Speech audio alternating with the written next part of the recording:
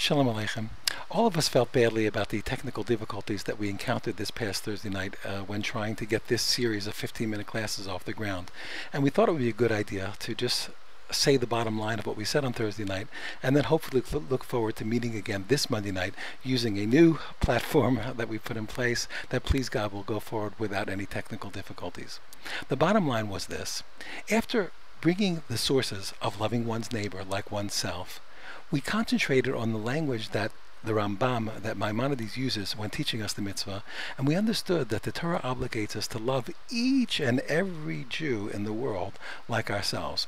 And the meaning is this: although it's true that there may be a certain person that the Torah tells us is not someone that we have to love like ourselves, that's something that we'll discuss, please God, in the right time. But under normal circumstances, we have to love each and every Jew like ourselves, despite the fact that everybody has a different personality. We all know some people have personalities that are closer to things that we like or closer to our style, and some people have personalities that are different than our lifestyle, maybe even irksome.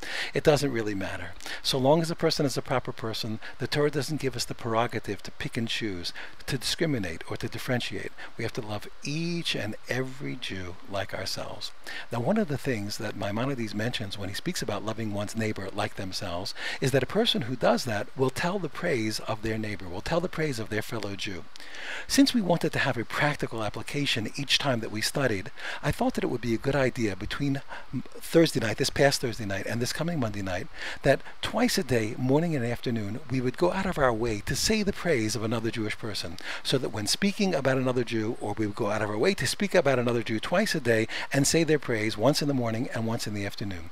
One note of caution that the Mishnah Berurah teaches us: this is a halacha that we find in the Gemara.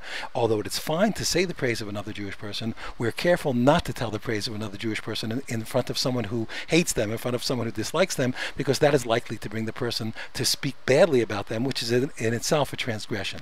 But again, normal circumstances, we would try to say the praise of another Jew twice a day, every day, between now and Monday night. I will look forward to being together with everyone then on Monday night. Please God, with no technical difficulties. Thank you so much, and God bless you.